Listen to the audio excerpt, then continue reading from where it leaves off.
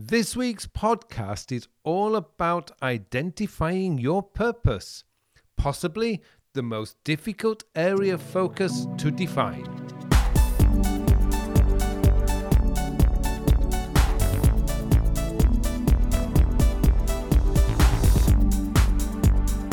Hello and welcome to episode 221 of the Working With podcast, a podcast to answer all your questions about productivity, time management, self-development and goal planning.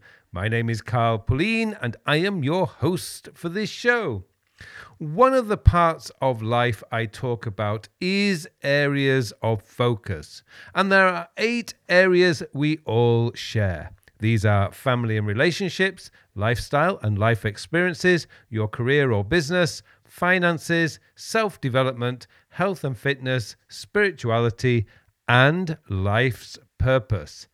Now, many of these areas are easy to define and establish what they mean to us. However, most people struggle with their life's purpose. Now, I suspect this is because we think our life's purpose needs to be something grandiose and world-changing, when in reality, life's purpose is nothing more than helping other people and contributing in some way to our society. And that can take form in multiple different ways.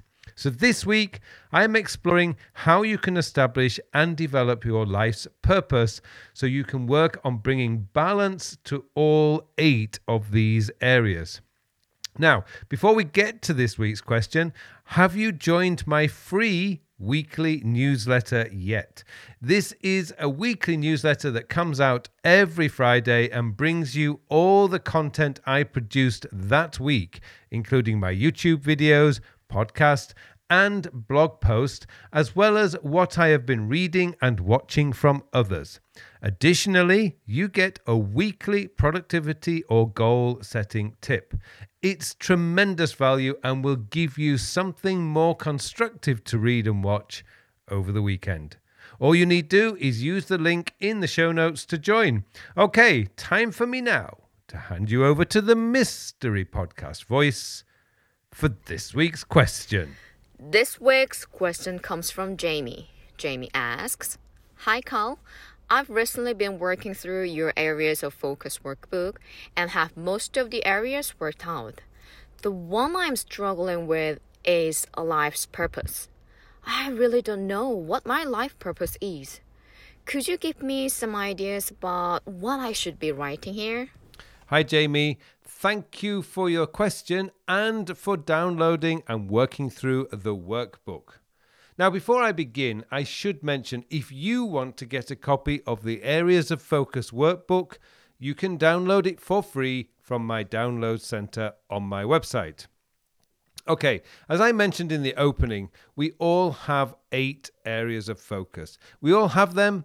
The only thing is what these areas mean to us will be different and how important they will be. For me, health and fitness is higher up than finances. For others, their self-development could be high up and spirituality low down. For the most part, these will be easy to define. Family and relationships, for instance, is likely to be the easiest to define, and as Jamie mentions, life's purpose is very difficult. So what does life's purpose mean? Now, this may be different for many of you, but the way I see life's purpose is in contributing back to society. It's in giving and helping. Now, let me ask you a question. How do you feel when you have helped someone out of a difficult situation? I know I feel great. I get a buzz from helping people. When I was in my early 20s, I did not really think about how I felt about it. But now, as I look back through my life, I realize the most fulfilling moments in my personal and professional life are those moments when I have helped someone or contributed to a worthwhile cause. There's something special about using your skills and knowledge to help someone in need. This is why I don't really believe anyone should retire. Sure, by all means leave your job, take some time out for yourself, but if you really want to be happy, You should use the knowledge and skills you developed over your professional life to help your community. You could write about your experiences, help out at a community center, or go to a local college and teach. If you've taken care of your financial area of focus, your life will no longer be about earning a living. Now your life should be about giving back to society. Let me explain using my own life experience. When I was in my 20s, I did not really know what I wanted to do. I tried all sorts of jobs, from hotel management to car sales. And while I liked all those jobs, they really were just ways to earn a bit of money so I could go out clubbing with my friends on a weekend. I hated Monday mornings, and I remember sitting in my living room on a Sunday night, dreading going back to work. I lived for the weekends, and it was a miserable existence. If you are living life for the weekends, then 70% of your life is going to waste. The funny thing is, as I look back now, any additional work given to me was always a pain. I've always felt overwhelmed, and client problems caused me stress and worry. While I loved law and enjoyed working with the people I worked with, I was not really happy inside. I was still going to work to pay the bills. Things changed for me when I took a year out to teach English in Korea. I knew I needed to think about my future. I couldn't bear to feel I was going to spend the rest of my life working, living for a salary. It was when I began teaching I discovered that helping people was incredible. Life no longer became about me. It became about my students. I was consumed with finding better ways to help to build their confidence when speaking English. I stopped hating Sunday evenings. In fact, I was often so excited to get back into the classroom, I actually struggled to sleep. Now, I found myself still going out with my colleagues and friends on a weekend, but my life during the week was no longer about living for the weekend. I got to live life every day. Well, what changed? Well, the biggest change was my professional life was no longer about me. It became about my students. And this is really what your life's purpose is all about. It's about using your skills and knowledge to help other people. When you have that shift in mindset, your whole life changes. The first change you will notice is you no longer worry about the clock. When I worked in an office, I arrived a few minutes before my start time and I left as soon as I could at the end of the day. Now, I have no problems spending a few extra minutes helping a student or client with a problem. My relationships have improved too. Now when I'm with my family and friends, I am no longer worrying about work and having to go into the office the next day. I'm more positive, a better person to be around, and when I am with my family and friends, I really am with them, instead of my mind still worrying about work. When you think about it, working 9 till 5, or whatever time you work, is just a concept from industrialization. Before we industrialized, we didn't worry about the clock. We woke up at sunrise, we went out into the fields and did our work, returning when the sun went down. Because our only goal was to provide food for our families through the unproductive winters, life was much harder. But it was also a lot simpler. Spring, summer, and autumn was about growing, nurturing, and harvesting our crops. Winter was about doing the repairs and preparing for the coming spring.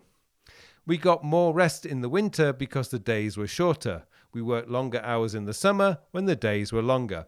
We essentially worked with nature. Now we work against nature, and that causes us to feel anxious, stressed, and leads to all sorts of dangerous lifestyle diseases. So to really understand what our life purpose is, we want to ask ourselves, how can I help and contribute to society? From that question, you can look at your profession. How does your work help other people? If you're in sales, you are solving people's problems by providing them with a tool or service that will solve their problem. If you're in customer service, you provide answers to customers' problems. And of course, teachers and doctors help people develop themselves and stay healthy.